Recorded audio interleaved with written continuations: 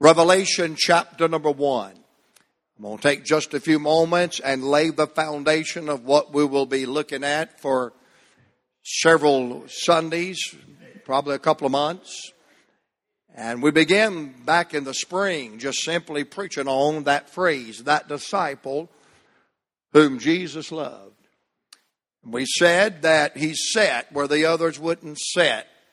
He sat with his head leaning upon Jesus' bosom. And you can get as close to him today as you want to.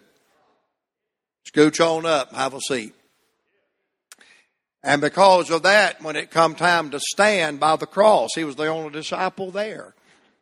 He stood where the others wouldn't stand. And because of that, he got to serve when the others didn't get to serve.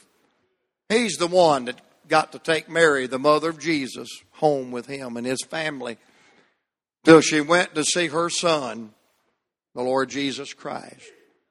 And because he sat, because he served, because he stood, he got to see what the others didn't see.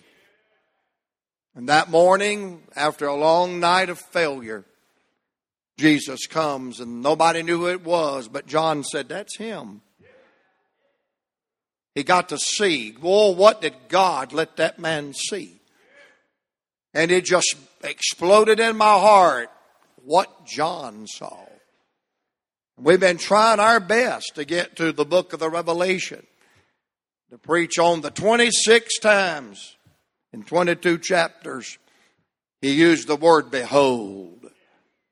And how many believe today when you're looking at Jesus, the blood, the resurrection, the second coming, the New Jerusalem, it is a sight to behold. But before we could get here, we could not overlook those 5 chapters of 1 John, where he got to see what's going to make us able to see heaven. And boy, we got into that propitiation for our sins. And not for ours only, but for the sins of the whole world. Every time I hear that song, I want to thank Jesus for the plan of salvation. I'm glad it is a non-Calvinist plan.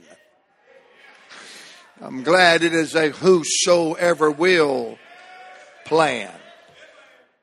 And I thank God for what John saw. And so now we finally worked our way to these 26 times. And I'm not going to preach on all 26 today. We're going to do what we do when you sit down at a good restaurant. You order a drink, and I mean Coke and tea and water. And so we've been drinking some Coke and tea and water and some half and half. Lemonade with that's the only mixed drink a Christian ought to drink. Half tea, half lemonade. Linda Taylor, I hope you're listening to that. I mean that for you. And then the waiter comes by and you order what they call hors d'oeuvres. I call it pre-getting fat. And so that's what we're going to do today. We're going to order the starters. And I just want to lay a foundation and then we'll build upon it. We'll put some meat and potatoes on it in the weeks to come. And one Sunday morning, we'll put some whipped cream and dessert. And we're going to finally, the Lord willing, we're going to end up with that, behold, I saw the holy city. Praise God. But in case the Lord comes before I get through preaching the Revelation, I just want you to say, I tried to tell you. I want you to turn to somebody beside you today and say, in the name of Jesus, are you ready? I'm glad today my ticket is punched at Calvary. Behold, John liked that word. The Holy Ghost inspired of him to say it many times. You find John the Beloved's first behold in his gospel, where he said, behold, the Lamb of God. How many believe today when it comes to the Lamb of God, he's a sight to behold? And then in 1 John chapter number 2, we've already preached about it. Behold, what manner of love hath the Father bestowed upon us, that we should be called the sons of God. And how many agree today, not only the Lamb of God, but when you see the love of God, what a sight to behold. And then you come to the book of the Revelation, and 26 different times he says, behold. Behold the Lamb, behold the love. But when you get the Revelation, it's behold the land. And I'm glad that God has prepared a holy city. Heaven is a prepared place for prepared people. And only prepared people get to go. You say, how do you get prepared to go? You put your trust in Jesus Christ and the finished work of Calvary. I believe this morning there are 3 words that will unlock the treasures of the book of the Revelation. Let me just say this in the beginning. A lot of times we get happy. We get all excited and we talk about the book of Revelations and we put an S on the end of it. And if you're from the South, E-R and S goes on everything. But it's really not revelations. It's one revelation. And it's not the revelation of St. John the Divine. It is the revelation of Jesus Christ. What does the word revelation or the word reveal means? Well, the opposite of that word means to cover, to veil. But when you reveal it, you take down the cover. And back when God said in the beginning, He created the heavens and the earth, there was a plan in motion. And that plan has been covered down through the ages. Every once in a while, through a prophet or through a psalmist, we would get a little glimpse of what was behind that cover. But when you come to the last book of the Bible, God takes down the veil and said, here it is. I want you to get a look at it. And what a sight to behold. There are 3 words today that begin with the letter B. I believe that will unlock the treasures of this wonderful revelation of God. Number 1, write down the word a bride. John saw a bride. Beside of that little word, write down God's divine people. God reveals in the Scripture His bride, His divine people. Who He loved, who He saved, who He prepared heaven for, who He's coming back for, and who is going to dwell forever together with Him. God shall be their people, and God shall be their God, and they shall be His people. And I'm going to explain to you in the days to come. He saw His redeemed people, His raptured people, His rewarded people. It's going to be good. God saw the bride, His divine people. And then write down this little word, the word book. God not only saw a bride, but He saw a book. And beside of that little word book, write down this phrase, God's divine plan. And in this plan, in this book, He'll show you the past, He'll show you the present, and He'll show you the future. There's one verse in chapter 1, verse 9, that will literally unlock the entire book. God said in the book of Revelation, John, write this down, the things that you have seen. What is that? The cross, Calvary, the blood, the resurrection, what purchased our redemption. Then I want you to write down the things which are, chapters 2 and 3, which cover the church age. From its birth and Pentecostal power to the apostasy that will give it apathy right before Jesus comes. And then He said, I want you to write the things that's going to be hereafter. And from chapter 4 to chapter 22, it's hereafter. Jesus is coming. Hallelujah. And the saints are going home. The world doesn't know what's taking place. Politics doesn't know what's taking place. The world has no idea that we're on the threshold of it all coming together. Can I run one rabbit if I don't get into the chicken eating time? Let me tell you something. The world is thousands of years behind what the saints of God already know. And don't you let these scoffers and these mockers, don't let them shake you.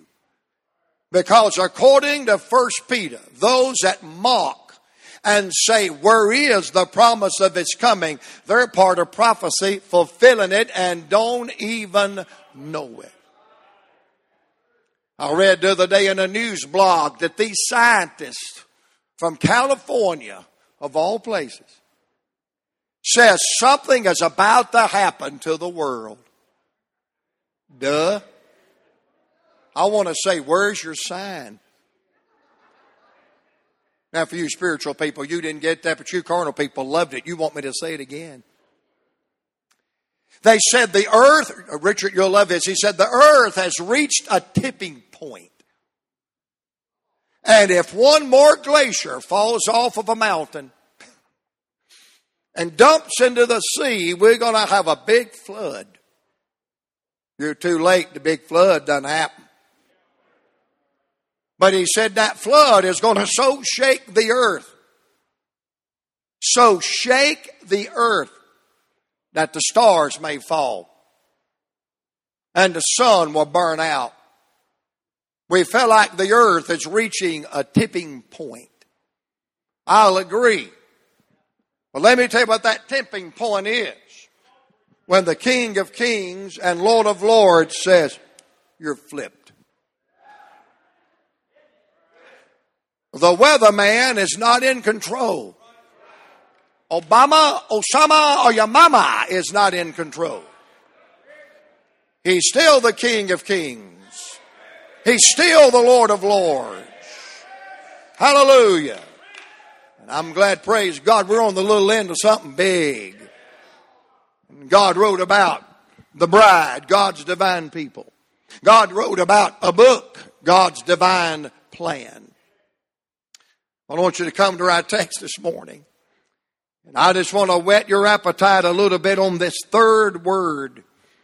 He not only saw the bride, he not only saw the book, but he saw the beloved.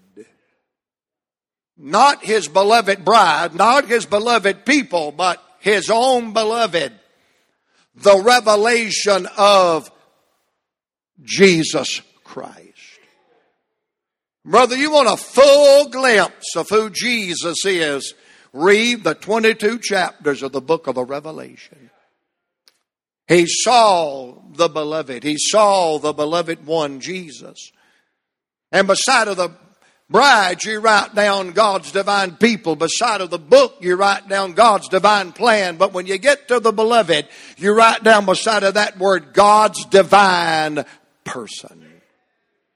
Can I say today, it all started with Jesus Christ. It continues with Jesus Christ. And it will consummate in the Lord Jesus Christ. And it will finish in the Lord Jesus Christ. And what a glimpse of Jesus we really get. Until you get to the book of the Revelation, it seems like someone is in the shadows. All these events are going on in the Bible. And it just seems like there's somebody in the shadows, behind the curtain. But when you come to the book of the Revelation, he walks out of the shadows. And he steps center stage and says, I'm not a type. I'm not a figure. I'm not a foreshadow. But here I am. It's as though he's saying, you want to know what the rainbow was all about? You want to know what Abraham's altar was all about? You want to know what Noah's Ark was all about? You want to know what all of Abraham's star counting was about? You want to know what that brazen serpent was about? You want to know what all them animals being sacrificed at the tabernacle on the Day of Atonement were about? You want to know about them songs the psalmist sing and the proverbs and the poems that the poet wrote and the message of the prophets? You want to know what it's about? It's about me. Here I am. I am he that liveth, and I was dead, and I'm alive forevermore. Well, glory. What a Savior. It has been my desire for 39 years, when you walk out of this church on Sunday morning, never say, what a preacher. No, that's never been my desire for 39 years, for you to walk out of this building and look at somebody and say, what a preacher. No, that has not been my desire. But my desire for 39 years is for you to walk out this building and look at somebody and go, my God, what a Savior. What a beloved. What a divine person. It begins with Jesus Christ. It continues with Jesus Christ. And I can't say end in Jesus Christ because there's no ending. He's from everlasting to everlasting. To quote one of my heroes, Sammy Allen, who is in heaven, he said, I often heard people say, pray for me, preacher, when I come to the end of the way. He said there's only one end to Christianity, and that's the end you get on at, and there ain't no getting off place. You said, well, we're going to wind up in heaven. It won't be over. We'll just begin. And let me just throw this in. If you think we got happy a while ago, just singing about the plan of salvation, looking through a little window about that big, what do you think's going to happen when every saved person from Pentecost to now gets together in a glorified body and don't see the plan of salvation, but sees the person of salvation? It just may erupt. It just may get on. I love to go up north where Brother Barry and him's from. I have to have an interpreter up there, but I love going. I was preaching in Michigan not long ago, and this lady said, Dr. Arthur, that was awesome. Awesome. It's great, man. Praise the Lord. I said, well, thank you. And I preached that same sermon in Mississippi. And this old boy said, good right there. I think they said the same thing. But aren't you glad one day it's going to get on in glory land? Because of the Lord Jesus Christ. And you know what I'm going to do today? I'm going to prove to you that the Bible is the inerrant, infallible, inspired, impeccable, impeachable, indispensable Word of the living God. Because I'm going to preach the rest of this message and do nothing than read my text. And it's going to preach itself. You will not need a commentary nor an instructor to enjoy what you're about to hear. This will be the best message I've ever preached because it's total scripture and no authorized opinions.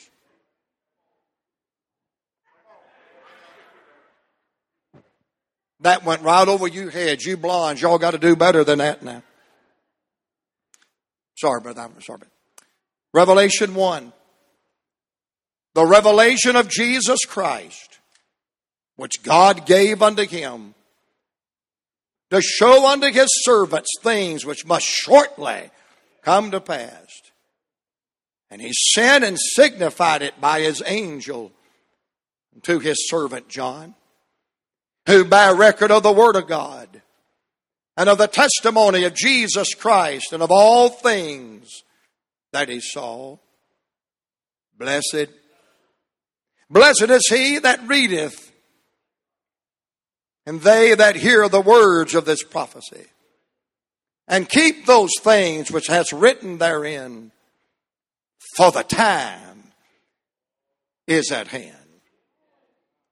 John, to the 7 churches which are in Asia, grace be unto you, and peace from him, which is, which was, and which is to come, from the 7 spirits of God which are before his throne. Whew. And from Jesus Christ, who is the faithful witness, the first begotten of the dead, and the prince of the kings of the earth.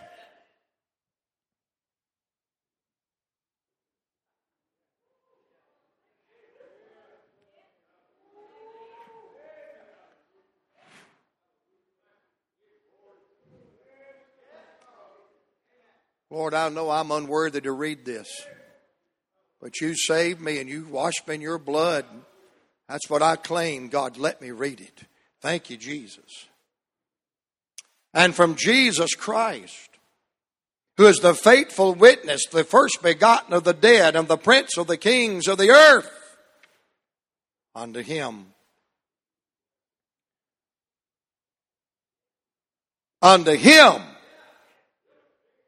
that loved us and washed us from our sins in his own blood, and hath made us kings and priests unto God and his Father. To him be glory and dominion forever and ever. Amen. Behold, he cometh with clouds, and every eye shall see him, and they also which pierced him, and all the kindreds of the earth shall wail because of him. Even so, amen. I am Alpha and Omega, the beginning and the ending, saith the Lord, which is, and which was, and which is to come, the Almighty. I, John, who also am your brother and companion in tribulation and in the kingdom of patience of Jesus Christ, was in the isle that is called Patmos, for the word of God and the testimony of Jesus Christ. I was in the Spirit on the Lord's day, and heard behind me a great voice as of a trumpet, saying, I am Alpha and Omega, the first and the last. And what thou seest, write in a book, and send it unto the seven churches which are in Asia. And he named them. Verse 12. And I turned to see the voice that spake with me. And being turned, I saw 7 golden candlesticks. And in the midst of the 7 candlesticks, one like unto the Son of Man, clothed with a garment down to the foot, girt about with paps with the golden girdle, and his head and his hairs were like wool and as white as snow, and his eyes were a flame of fire, and his feet were like unto fine brass, as if it burned in a furnace. And I heard his voice as of the sound of many waters. And he had in his right hand 7 stars, and out of his mouth went a sharp 2-edged sword, and his countenance was as the sun that shineth in its strength. And when I saw him,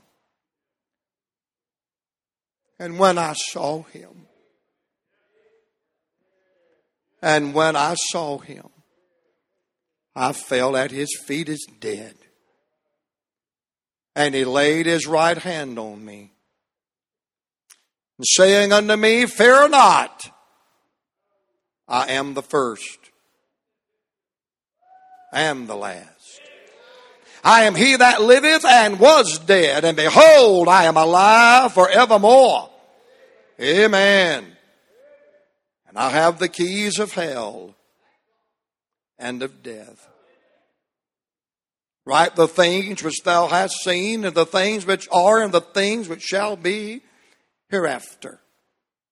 The mystery of the 7 stars which thou sawest in my right hand, and the 7 golden candlesticks, and the 7 stars are the angels of the 7 churches. And the 7 candlesticks which thou sawest are the 7 churches. All I got to say is, He was, He is, and He will always be. He was the King, He is the King, and He always will be the King. He was the Redeemer, He's still the Redeemer, and He always will be the Redeemer. He was my Savior. He is my Savior. And He always will be my Savior. He hath appeared to put away the penalty of our sin. He doth now appear to give us victory over the power of sin. But He shall appear one day to give us victory over the presence of sin. He hath appeared as my Redeemer that I might be justified. He doth now appear as my great high priest that I might be sanctified. But He shall appear as my King of kings and Lord of lords, and I shall be glorified. And the greatest day in your life is when you met Him and you learned that the plan of salvation was a person, and His name is Jesus Christ. I want us to stand all over the building this morning.